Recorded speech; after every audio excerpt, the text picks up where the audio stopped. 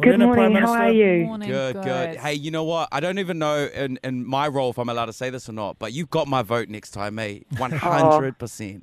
Because I've locked you away and made you stay on your own for an entire month. But for my safety and my family's safety, my Yes. friends' safety, Yeah. That's exactly right. you've made some big calls, and I'm very proud to be a New Zealander right now. I have to back that up, Prime Minister. It's Thank so you. wonderful to have a leader, of your country that leads with empathy Yeah. and actually intentionally talks about kindness, as a Oh. thing. So we're so grateful for you. Yeah. Oh, and don't we all need that now, though? 100%. Just a bit of understanding for everyone. Yeah. Day 2 of lockdown. How do you feel about day 1? Did everybody play along from your reports? Oh, yeah. So, no, from what I've heard, and what I've, of course, I can only see so much from between here and the beehive. Yeah. But it is empty in Wellington. I've seen photos from around the country, little pockets of where we really just still need to educate people on that they can't go out in their walking groups and things like that. But by and large, for the fact that on Monday we announced we were going to have to do that and we're doing this now, it's pretty extraordinary. So at this far, are you confident that it's only going to be 4 weeks, or is there a buffer? So we know that there's a lag for the virus.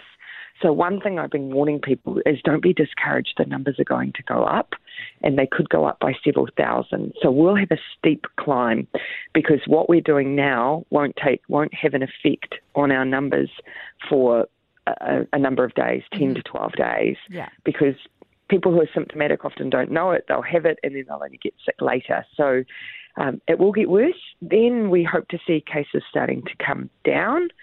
And then after that, we can tell from all of our cases what's happening in our community. We can tell whether or not we're still linking it to cases from overseas. We can tell if we've got community transmission. So what I'm hoping is after 4 weeks, there'll at least be some areas of the country we should be able to lift out. Yes, awesome. If in the event that we do have to extend this time that we're in lockdown, say, to another couple of weeks or whatever it may be, how much warning will New Zealanders get? They'll be able to see from what's happening with our cases. Okay. So every day we're doing a press conference, and the Director General of Health is telling everyone how many cases we have, and he's giving people a bit of an idea of what's happening with those. Are they still linked to overseas? Do we have little outbreaks in places? So you'll hear from that whether or not it's starting to come back if it's under control. Yeah. Prime Minister, in times like these, I often think about our most vulnerable. And in society, with our rates on mental health, suicide, domestic violence, I want to go there. I want to talk about it because I'm really interested. How do we support? Some kids used to go to school for a bit of escape, we think about school. My friends are teachers, and their heart breaks for some of their students. How do we support them? And I've thought about them a lot before I announced this decision that we were going to have to do that. That's a group of New Zealanders that I worried about, and I still worry about. There are some things that we can do, and so, little things. For those kids who actually go to school for an we talk a lot about what we can do to put in online learning through this period, but actually we've also been thinking about, can we use some of our television stations to start broadcasting some curriculum, educational videos, give kids a bit of structure who might not have access to online learning. So we're looking really hard at what we can do there. Yesterday I asked the team to come back to me on what we can do around those schools that had food in schools. Is there a way we can still distribute into the community? And so we're working on some of those ideas. We also put 27 million into social services yesterday who are doing frontline work. So Women's Refuge are finding extra accommodation at the moment so that families who might be in need can still continue to self-isolate outside of refuge. We know food banks are still running, and we're trying to support them with extra demand.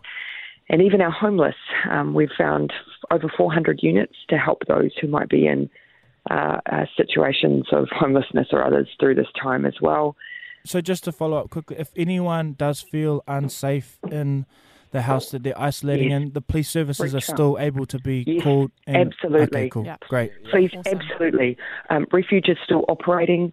They are an essential service. Great. Those providers that are looking after the welfare of our kids and our families are still essential services. Still call the police. anytime. Thank you. This is a bad segue from something that is actually very important to something that is probably less important. But you know how you've had to come out and tell shops that they're not, essential? Yeah. Yes. Like the confidence, the confidence that they have. Oh, yeah, bold. Yeah. I love how you did it, though. So, 'cause I want to start by saying, hey, it's a privilege that you consider radio to be essential, because I think it's given people a routine to still be normal, and we appreciate that. So thank you for that. Thank you very much. We've been thinking about people's well-being, and, we do need them to have news and information, and people access information in lots of different ways, and we need to help people get that as easily as possible. 100%. And I know you guys will be following the rules. Yes, 100%. But also, I got a question. What's the deal with bakeries?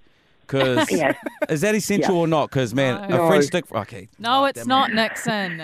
So we know everyone needs food, but we're trying to limit the range of different ways that people get it. So because that way we can make sure supermarkets, we can make sure that they are following protocols, that their staff are looked after. Yeah. If we say you can open a bakery, then you can open a butcher, then you can open a greengrocer, then you can open a deli. Before you know it, half of Sandringhams open in my local neighbourhood, because there's a lot of food places around there. So we have to look after the people who work in those places, but also the people who visit them. This is a moment in our history that you are unique. Then there isn't going to be another generation, I hope, that will experience something like this. So this is our chance to just show how amazing we as a country are. We can do this, because we are all in it together. So if you get lonely, reach out to your friends and your whānau, do it through social, do it over the phone, just stay connected, because we will do it, and we'll do it together. Thank you, Prime Minister. Thank you Prime so Minister. much, Yeah. Jacinda. Really Appreciate it. Appreciate your time. Look after yourselves, guys, and I'll talk to you again soon. I'll check in and see how you're going. Yeah, You thank too. you. Awesome. All right, You stay thanks. safe. Bye.